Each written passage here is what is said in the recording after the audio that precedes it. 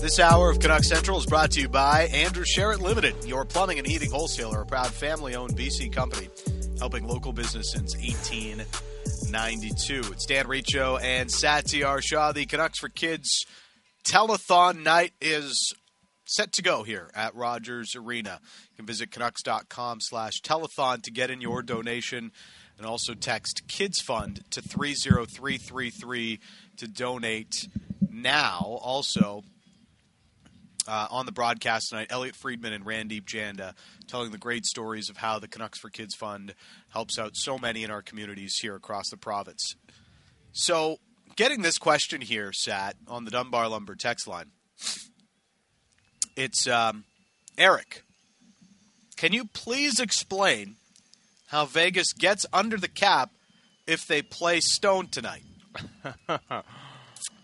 Eric, I'd love to be able to eloquently explain to you how the Vegas Golden Knights have done this, but I'm just going to go by what Cap Friendly is telling us. Yes. Mark Stone was activated, so he is likely to play tonight, Sat. Yes. And this from Cap Friendly about 40 minutes ago. This is the most simultaneous players a team has had on LTIR since our inception in 2015. Vegas currently has 7 players on LTIR. The previous record was 6, held by the Blackhawks and the Maple Leafs. Riley Smith, Laurent Brossoit, William Carrier, Nolan Patrick, Brett Howden, Nick Hague, and Jake Bischoff. All on LTIR. Yeah. So what that allowed them to do was exceed the cap by $11.56 million. So now they have $430,000 in cap space remaining, rough figures. So that's what had to happen for Vegas to be able to activate Mark Stone. The math checks out. Yeah. It comes down to the spirit of it. However, the NHL has made it clear they're not going after this. Not right now, maybe the next CBA. And I know fans get frustrated because they look back to the Luongo recapture or whatever.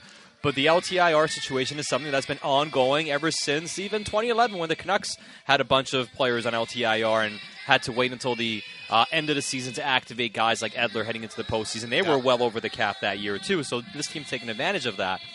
But I can understand how eye-rolling it's becoming. It's like just magically put a bunch of guys on LTIR and this is how you make it work. They didn't even have to trade Dodonov. Like what's going on? They nixed the trade for Dodonov, and it didn't even matter. Now Dodonov is playing with like this, this untapped motivation that he hadn't had previously, and he's been on fire for the Vegas Golden Knights. It is a loophole, and of course Vegas is not the first team to use it, as you mentioned, Sat. It's become more of an issue lately.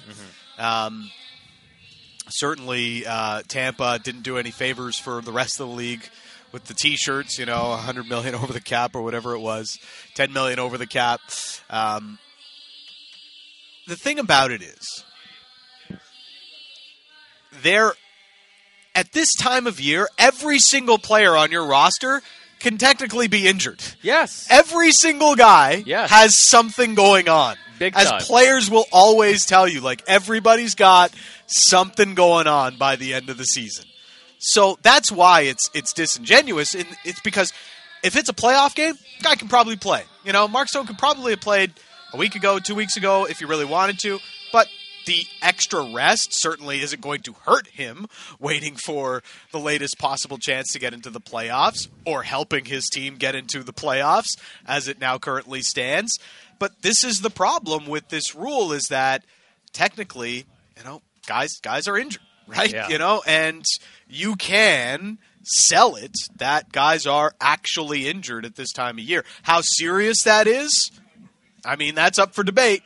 But you put them on LTIR, and then for at least, 10 days, they're not allowed to come back. So it's the loophole that now pretty much every team in the league is having to use, and it's also really just magnified by the flat salary cap that is forcing teams to really get creative with how they manage their salaries. Well, the NHL says that they check the status of players, right? Like they need to get a medical update and they need to get the information so they can see that everything is above board and they're just not, magically putting guys on LTIR. But I kind of wonder how strong that vetting process is. Right. Is it kind of like what it was back in the day in high school where all you needed was a doctor's note?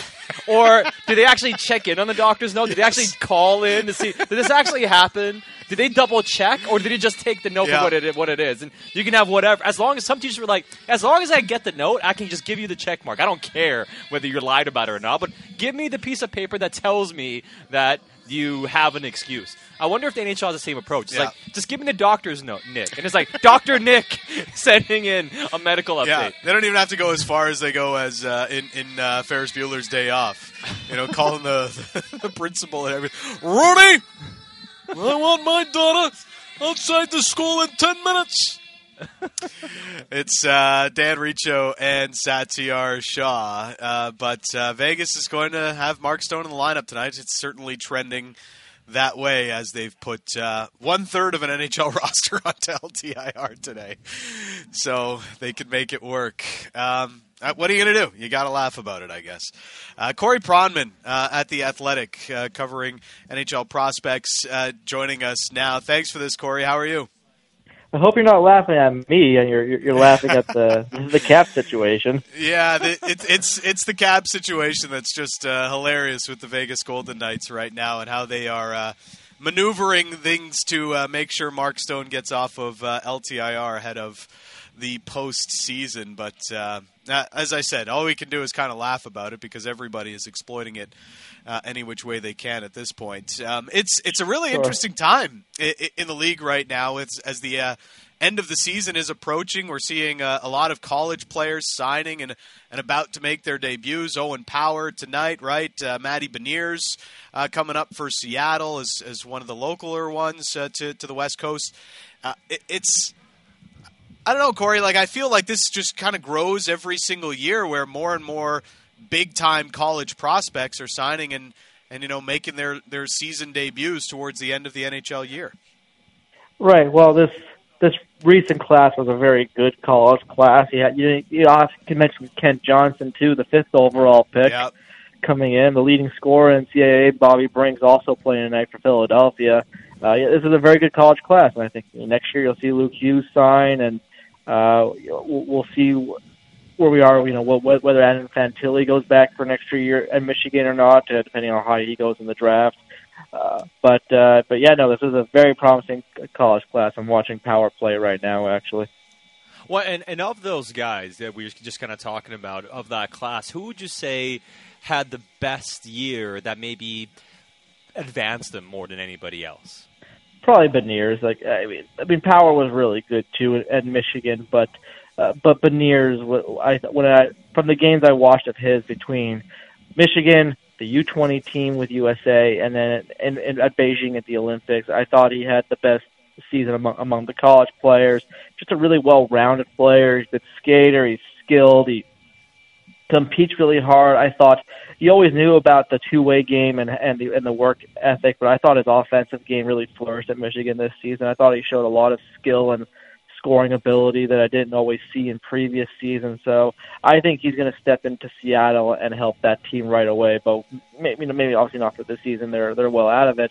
But he can be an important part of them trying to get back onto solid footing next season. Has it? What's been the change? Why are more talented players choosing to go through the college route these days than they were in the past? Well, there's a couple of variables. The most interesting part of it is when the Canadian players go that route. It's not abnormal for American players to go to college and whether it's through the NTDP then to the college or something along those lines. It's when Owen Power and Kent Johnson and Fantilli are top end Canadian prospects are going that route. That's been the biggest differentiator. And there was a while there where they weren't. After the 2005 CBA, before that, when you went to college, you weren't drafted in the same year as the junior players. They were drafted typically a year later. So it gave more incentive for the Canadian prospects to go the college route. But now I think there's been a change. I think the USHL becoming a more prominent league and a better development league gives players more incentive to go the USA route because they know they'll get a competitive junior environment, to go with the education later on. Because they can't go play major junior, they got to play BCHL or USHL typically before. So I think those are some of the key variables. But it's a very small sample size too, about 3 or 4 high-end Canadian players. Right. And I think the Chicago Steel being very prominent and becoming a top-end junior organization had a lot to do with that for Owen Power and Fantilli. There's obviously pros and cons to all the different routes that a young player can take, but for the college route specifically, not having as many games and in theory getting more practice time, can that be helpful for the development of a young player to have more practice time rather than game time? Yeah, it's an ongoing debate I have with people around the industry where some people think that the higher quality competition, the training, benefits going to college over junior, and then there's some who argue they don't get enough games at the college level. Especially if you get injured at any stretch in the season, the junior season is a lot longer. The CHL playoffs this year much longer than usual, but they typically go well into the spring, and the college season is already over. So I think those are all things that people balance, and there's no, I think, golden rule. Both college and junior have developed many great NHL players. Tying things up on the NCAA end, we've seen some of the college free agents sign, and Ben Meyers seems to be the big one that's still kind of yet to decide what his future is like.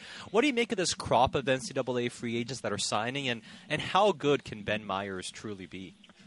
Yeah, I think Ben Meyers is the only one who's for sure going to play in the NHL type of free agent.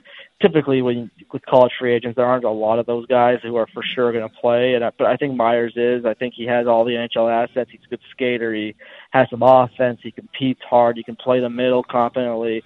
So I think he could find a spot in the bottom half of an NHL lineup. And he's going to have a ton of offers, and basically he'll have his pick of the team he can go to. I would say it's an average crop. Typically, you have the 1 or 2 premium guys and a bunch of guys who you're typically getting organizational depth. If you get games, never mind a real NHL player, you're dancing. But yeah, Ben Meyers, I think, will be in the NHL both once he signs, and I think next season as well. You mentioned Ken Johnson earlier. He's obviously a local boy here to Vancouver. How do you think his game translates to the NHL level? Well, he's got exceptional skill.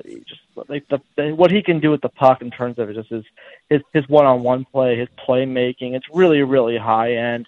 I think there's going to be some learning curves for him. He's not the best skater. He's not the most well-rounded player. I'm not sure if he can play center in the NHL, at least in the top 2 line center role right away.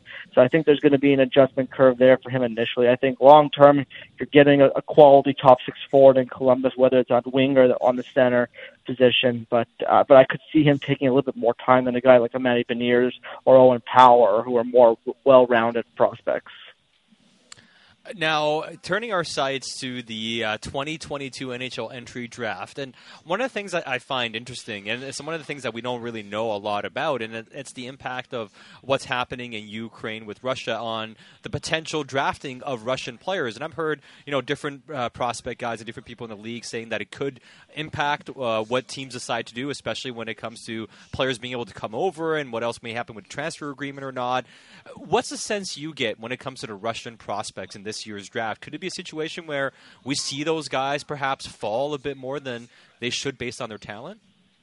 It's possible. I'm not sure what issues in terms of a transfer agreement they're referring to. There is no transfer agreement between the NHL and Russia. Yeah, so basically one of the things that was discussed, and this is something that Scott Wheeler talked to us about too, is that there's a sense that maybe because there isn't that agreement, that the Russians may want to revisit that to some degree to try to create an avenue for some more compensation, just that there's been some more talk about the Russians perhaps pushing for some of that moving forward in the future. Yeah, it's possible. I would be surprised. I think a big part of the KHL is they want to be a competitive league for talent, and when they establish those transfer agreements, it almost admits that you're going to lose the players essentially and just ask for compensation. So it could happen. I would be surprised. In terms of what's going to happen with the Russian players in the draft, I've heard varying things. I've talked to some teams who say they're not going to take Russians at all. I've talked to some teams who think it won't be a big deal. They'll still take players where they merit, which frankly isn't all that too different from how some teams approach Russians before the invasion in Ukraine. It's probably a little bit more accentuated right now, but if you look at it, I think there will probably be an effect. I don't think it'll be a major effect, probably more of a mild effect. If a guy is supposed to go top 10, I'm guessing he goes somewhere in the teens. If he's supposed to go in the first round, he might go in the second or the third round. I would guess that's what's going to happen. I don't see a league-wide aversion to taking Russians. I mean, there's been Russians that have been signed since this has started. I know talking to organizations, they're having more difficulties getting visas for these players, and I think that is a legitimate concern. If a guy isn't already in North America, that will have an impact potentially on trying to draft a player who is already in Russia and not in North America. But I'm not sure it's going to drop a guy like, say, a Danila Yurov, who you can argue is a top 10, 12 talent, to like the third round or something along those lines. No, and I didn't think that. I was thinking more along the lines where the Canucks might be picking, which kind of is going to be anywhere from that, 12 to 16 most likely, unless they make this miracle run and make the postseason. But it kind of looks like they'll be in that range, and I kind of wonder if there could be a lot of value there that all of a sudden you find yourself with the possibility of drafting a guy that probably should have gone a few slots higher. It's possible. I mean, you go back to the 2010 draft, and back then there was a really big anti-Russian sentiment in the NHL, and that's the year where you had Tarasenko go 16 and you had Evgeny Kuznetsov go in the mid-20s. So it's always possible that could happen. We'll see. I think that the sentiment among a lot of NHL teams is, let's see what the situation looks like in July. It doesn't seem like it's getting any better at this current stage, but we'll see where the situation is in July.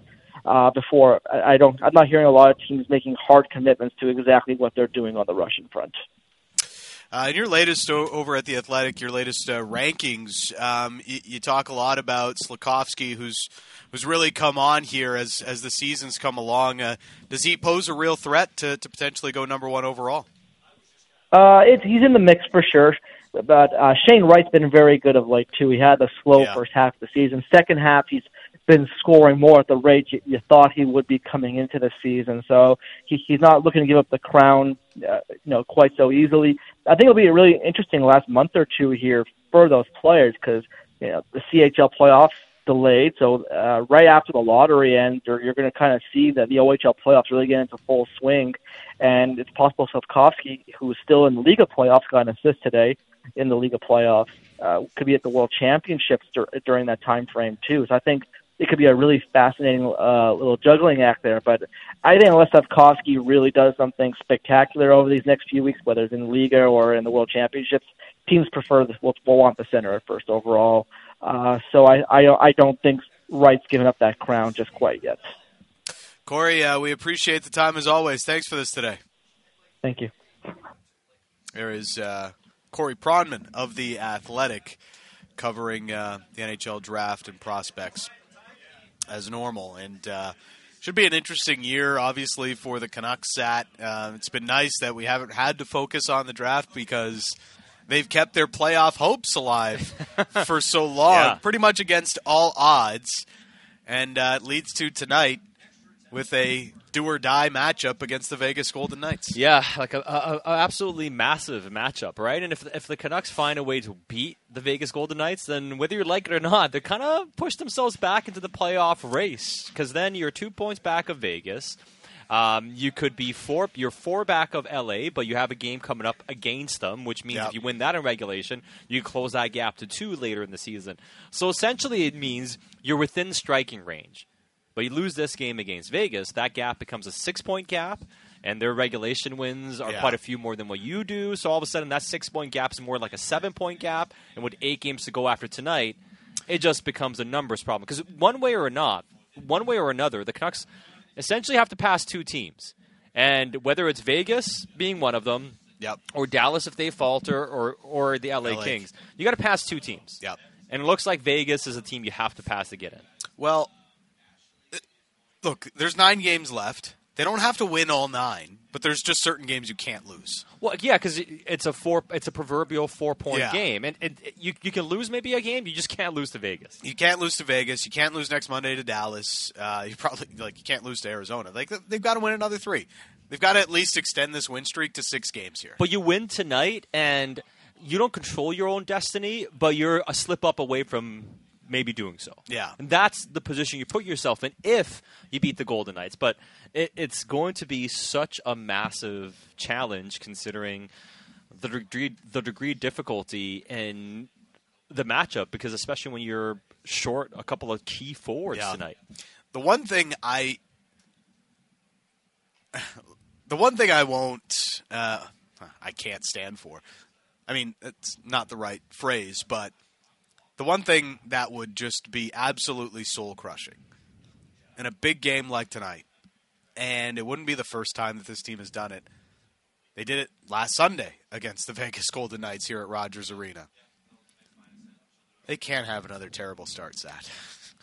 Like this massive game, don't be down 2-0 in the first 5, 6, 7 minutes again. You know, don't get outshot 10-1 in the first few minutes of the game again. Yeah, it might be hard to tilt the tide a lot tonight. So Demko's going to have to be on top of his game, right? Like that's going to have to be a part of it, and it's going to be hard to keep them from having the territorial advantage for the most part. Yeah. But the start, you're right, is so critical because this team falls back a couple. You're just probably not coming back unless Vegas just takes your foot off the gas. But considering what happened last time these two teams met and how upset Pete DeBoer was by the lackluster effort of the Golden Knights, you would expect that they would be ready to play tonight and would have their game ready to go. So you have to survive. As much as this is a home game, you kind of have to survive the first period without being down more than maybe a goal at worst. Well, it has been an interesting trend. Is it just slow starts? Is it because they aren't that deep of a team, especially with the injuries, that, it's hard in the first period. Other teams, especially good ones, can roll 4 lines against the Canucks, and it's harder for them to keep up, so to speak. But then you get to the third period, Boudreau starts to shorten his bench, and the Canucks seem to have a lot of success in the third period. You look at their goal differentials. First period, they're awful. Third period, they're above water. So it's quite the contrast, but a big part of it for me is just that once they get to the third period, especially when they're trailing, Boudreau is just going to really lean on his top guys. Can you theoretically do that for 60 minutes? Probably not. No, but you may have to try. Right? I mean, they're in a spot now where you really don't have a choice. Like, whether you like it or not, you have to give everything you have. You have to push until everything at this point. There's no save a little bit of gas for the next game coming up. That effort, again, it's simplifying things, but to me tonight all comes down to Vancouver's effort. If they play like they can't lose this game and play completely desperate and don't give Vegas a lot of time and space, they have a chance tonight. But they have to play that style. Otherwise, it becomes a hope and a prayer. And you're hoping that Demko stands on his head and you get a couple of bounces. Try to take control with your effort tonight. Jesse, you guys have been saying do or die for 6 months. It's felt like that, Jesse. Well, it pretty much has been. There's, as Bruce Boudreau said it today, it's not a must-win because technically you can lose and still have hope going into the next game because you're not mathematically out. But he also knows this is a game they can't lose. No, they can't. I mean, and even so, like we're talking about win this game tonight, and then it keeps you kind of alive. It's just being alive on the fringes of the playoff race. Yeah. I mean, if you want to really be alive in the race, those other games were do or die for that to happen. When we talked about that 7-game homestand, that's the one. Yeah. We had those 2 games, Detroit and Buffalo. And I don't want to sit here and do the what if, but the point being, as much as, yes, it's exciting right now, they still have a kind of a chance, let's be real. It's still a massive long shot. They're on the fringes of the playoff race. They're not like 1 win away and it's like you're in the playoff spot. And somebody texted in and said, don't they just have to pass LA? No, they got to pass 2 teams. Yep. Vegas is ahead of Vancouver. And the LA is ahead of Vegas. For you to finish third in the Pacific, you have to leapfrog Vegas, and you got to pass LA. Now, if you want to go into the wild card spot, you still have to pass Vegas because they're ahead of you in the standings. So you got to pass Vegas, and you got to pass Dallas to go in the wild card spot. If you want to go to the third spot, you got to pass Vegas, and you got to pass LA.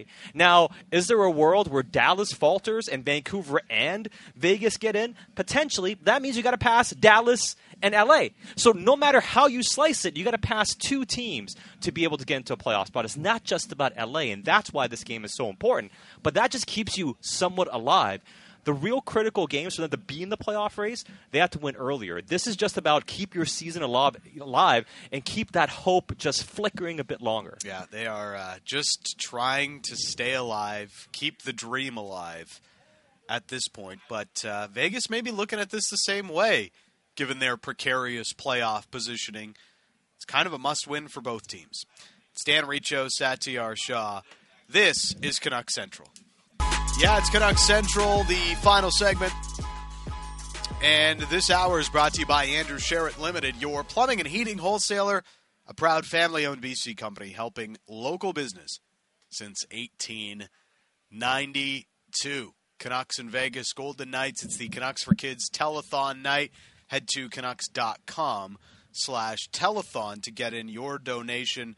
We'll have more on the telethon through the course of the program and into the pregame show. And, of course, on the broadcast, Elliot Friedman is in town to host alongside our good friend and colleague, Randeep Janda. So be tuning in for that as they tell the great stories of how much the Canucks for Kids Fund does across this great province of ours. So this Vegas game, Sat, as we've been talking about, is massive. And the Dunbar Lumber text line is kind of funny to see some of the reactions. It goes both ways. It's pretty hilarious. On the Dunbar Lumber text line. This one, you can tell who the bandwagon fans are. We've been talking about having to jump Vegas and LA for weeks, and this is breaking news to people. Hey, man, people are excited across the province, you know? They hear big game at Rogers Arena, and it's just like, you know, you'll see a good crowd here tonight. And you know what? The crowds, and I know we've talked about this. It's something I missed in the last week and a bit here, Sat, but the crowds here have really, like, they've just been wanting to have big games so badly, right? They didn't have the playoffs a couple of years ago. Those were all in a bubble, no fans in the stands. And now you have this, finally, after the gong show that was last season. Fans back in the building this year. The terrible start, but they've found a way to get back into this race somehow, some way. The fans have really wanted to be able to cheer on this team in a big game. I've been so impressed with the fans all season, Dan. Even when it was half capacity, you know, fans have been giving it. And there's been so much criticism over the fan base at Rogers Arena, fans that show up to the arena. People say they're too corporate. They're not often, you know, engaged eating their sushi and whatever and else. all that sort of stuff. It can be drinking a bit their of wine. You know what? Like, the pandemic and normalcy being taken away from us in so many different ways had us all kind of begging for some normalcy. So I wonder if that also has an impact with people coming back and just enjoying life so much more when they get a chance to go out to these sort of things, and people are just, you know, just happy to be here, and the environment kind of has everybody buying in and really enjoying themselves. I wonder if that is a part of it. But this is the most engaged I have seen fans in this building since probably the heyday 10 years ago, 11 years ago. And if you came to regular season games from like 2008 to 2012 or so, those 4 or 5 years, the crowd was buzzing. It was really fun to show up. Yeah, maybe corporate here and there, but a lot of buzz around a good and entertaining team. This year, the fans have been at that level when they've shown up. Yeah, the team hasn't been as good and all that sort of stuff. And, you know, the fans showing up at Rogers Arena haven't actually seen enough wins considering how their home record's gone. So they haven't even been given enough to cheer for, all things considered this year. But you're right. The fans who've shown up to Rogers, and if you've been to games, I don't think you can dispute how much more engaged and how much more fun this building's been this year. And winning breeds that, right? Because we're now pretty much at a 50-game stretch where the Canucks have been playing at a points percentage over 600 under Bruce Boudreau. True, but I remember early in the season when the Canucks were playing like crap and they were people were like giving Oliver Ekman-Larsson a standing ovation for making a curling clear that didn't turn out to be an icing. It was a standing ovation for the man. Like, come on. Like, they've been wanting to cheer something from day one this season. That was the funniest thing. It was half a crowd. And that 9,000 people or whatever showed up to that game because it was half capacity. Were, like, on their feet, like, giving OEL an ovation for making a curling shot. And it is the first fan base that's given their coach a chant as well. So. Bruce, there it is. Nate from Comox, this is the absolute truest version of meaningful games in March. It's April. But I get what you're saying, Nate.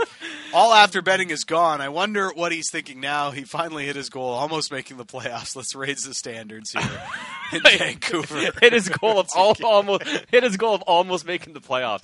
And I do believe a lot of. And, somebody texted in and said, why don't you let fans have hope? I mean, we're sitting here talking about how if you win this game, you're in the race kind of again and, and how to win this game and what needs to happen for them to have success and all that sort of stuff.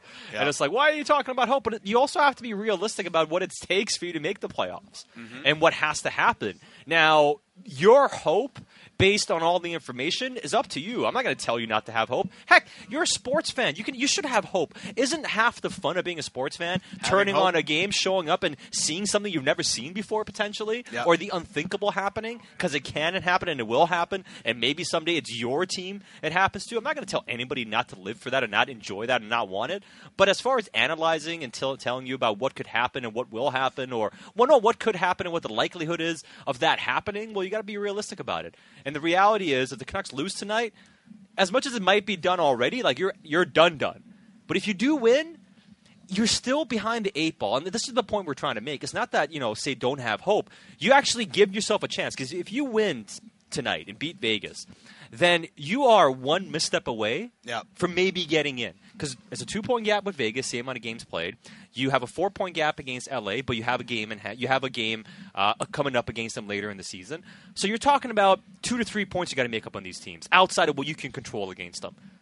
That's 1 or 2 games. Yep. So you could get a bounce. You still need things to go your way. You need to get lucky. But if you win tonight, you put yourself in a spot where you can pounce on that opportunity. But even so, even if you win, you're still behind LA. You're still behind Vegas. You still have to do more to pass those teams. You still have to go pretty much 8-1 to get in, right? And that one game you lose has to be against a certain team, probably Ottawa next Tuesday, if we're being honest about it. But look, it's a tough spot. If they win tonight, they give themselves more hope. If they lose tonight, you're pretty much out of hope. So that's kind of where you're at. And, we've all kind of had our declarations. I said it after the Detroit loss, like this is it. This was the game that they couldn't afford to lose. They ended up losing to Buffalo a couple of nights later, and that made it even worse. They've just had a lot of these games because of the situation they put themselves in so early in the season. Well, if they lose tonight, people will be like, this is the game that cost you the playoffs. And technically it may be, but this is not the game that's going to cost you. No. You know what I mean?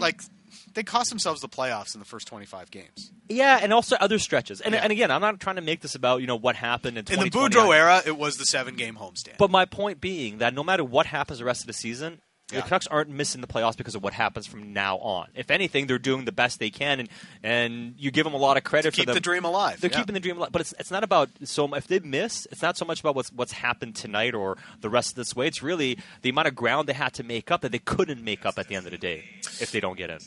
East Van Marlow. First big game for this group in front of fans. If Canucks win, players will feel Vancouver buzz love. Playoffs unlikely. Throwing Vegas an anchor. Priceless. So Marlowe is just hoping the Canucks deal a death blow to the Vegas Golden Knights while keeping their playoff hopes alive. We had a question earlier, which forwards are out for the Vancouver Canucks tonight? It's a lot. But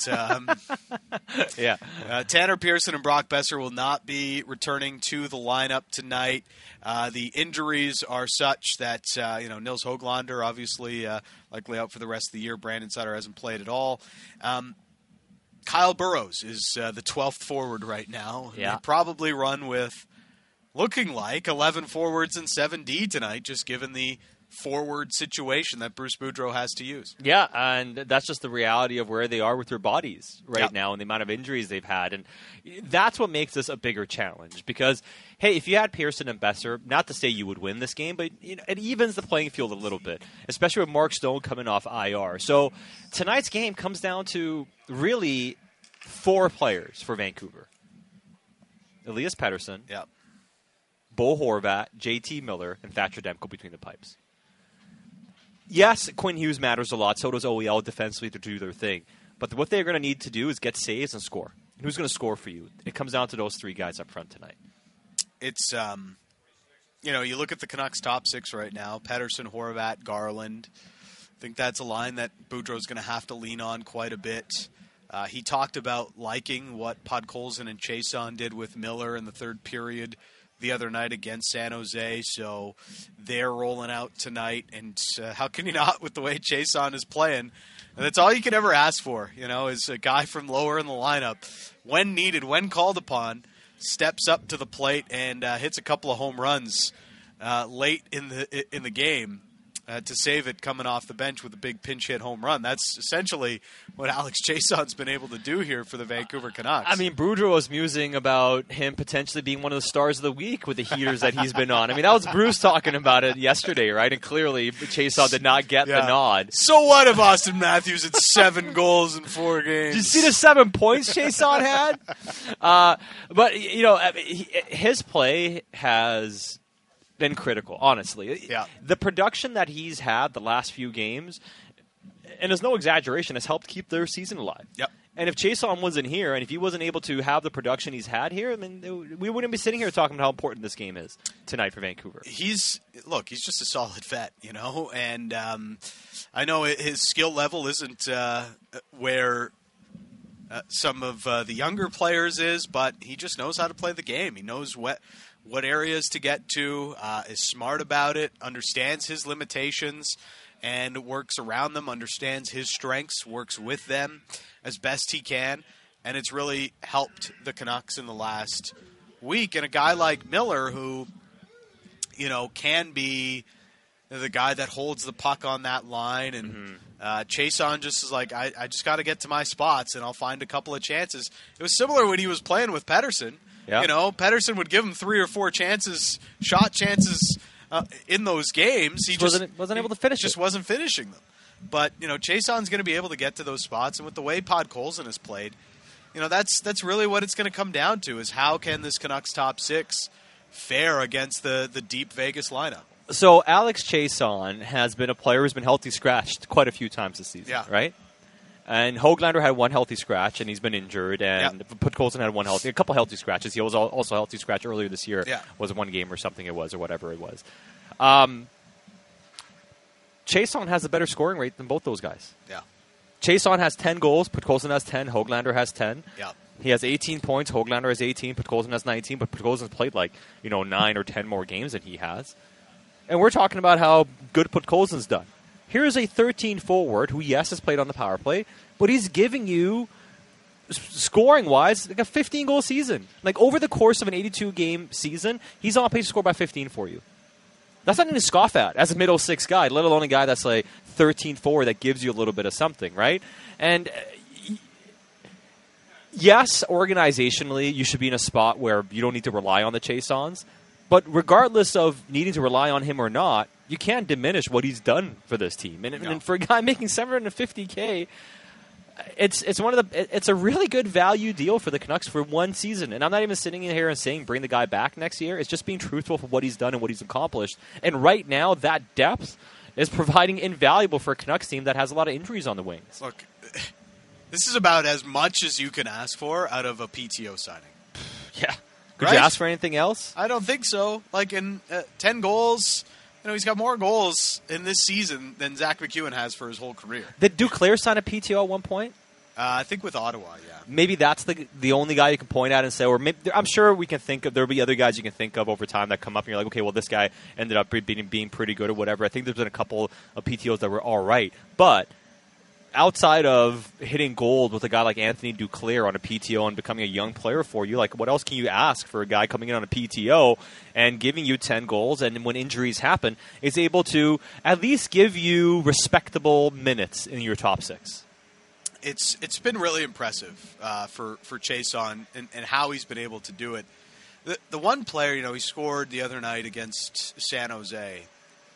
I'm really curious what Connor Garland has to give this team continuously here. Yeah. Well, I mean, it's interesting because somebody mentions, too, about Chiasson and his power play time. And it's like, he gets power play time. We talk about Garland and say, why is he not getting power play time? Well, it's not just about being gifted power play time. It's about what you can do with power play time. No player has a better goal-scoring rate per 60 on the power play than Chiasson on this team this year. Yeah. There's a reason why he plays on the power play and the reason he kept playing on the power play. No Canuck player has done better on the power play relative to their ice time and minutes, goal-scoring-wise, than Alex Chiasson has. And if you look at the minutes that Garland's played on the power play here and there, he's coming nowhere near the productivity that Chiasson's had on the power play. So it's not just about, hey, giving a guy power play time. It's about what that guy's doing with the power play time. And if any idiot could play on the power play and produce points, every team would have a 25% efficiency rate on their power play. It's not that simple. No. And you can't just point to it and say, oh, he plays on the power play. And I don't want to make this about Louis Eriksson, but the reason I brought this up the other week when they played Arizona was just kind of illuminate how successful Chiasson's being relative to other guys that made a lot of money. So Louis Eriksson played almost 260 minutes on the power play in Vancouver over his 5 years in Vancouver. He had 15 power play points. Alex Chiasson, and this is before the other night, had 12 power play points and 107 minutes on the power play. Wow. So, and people are like, well, Louis didn't play on the power play. When Louis played on the power play, he was not even half as productive as Chiasson was, even in limited time. The point being, there is a skill, and there is a... He knows how to play the net front. He knows how to play it, and he plays it well. Exactly. Just getting power play time is one thing. What you do with that power play time is another thing. And as much as we want to see a guy like Garland do a bit more and get that power play time, is he a guy that can be efficient in that role? Because ice time he hasn't been as effective. And I kind of wonder, when we listen to a guy like Jannik Hansen talk about it, he says, well, he's a really talented player, but I'm not sure his skill set fits for the power play. And that's what it comes down to. It's not just about how good you are. It's about what you can execute in a role and how productive you can be in doing so. Lots of texts coming into the Dunbar Lumber text line. Canucks playoffs. The chase is on. I like it. Why not?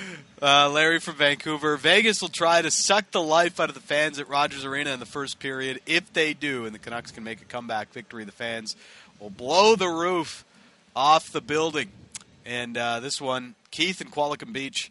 Dan, it's 2 words. Golden Knights, not Golden Knights. Okay. Thanks, Keith. I appreciate that. Didn't even notice. Didn't even notice. The things people pick up on.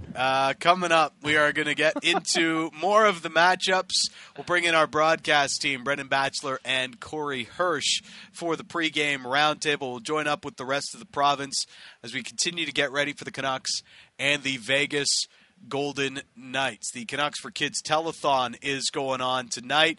So during the broadcast on Sportsnet, you'll see Elliot Friedman and Randeep Janda telling some of the great stories of what the Canucks for Kids Fund helps with many different organizations across the province. Visit Canucks.com/telethon to get in your donation now. Dan Riccio, Satyar Shah. The official pregame show is next on Sportsnet 650.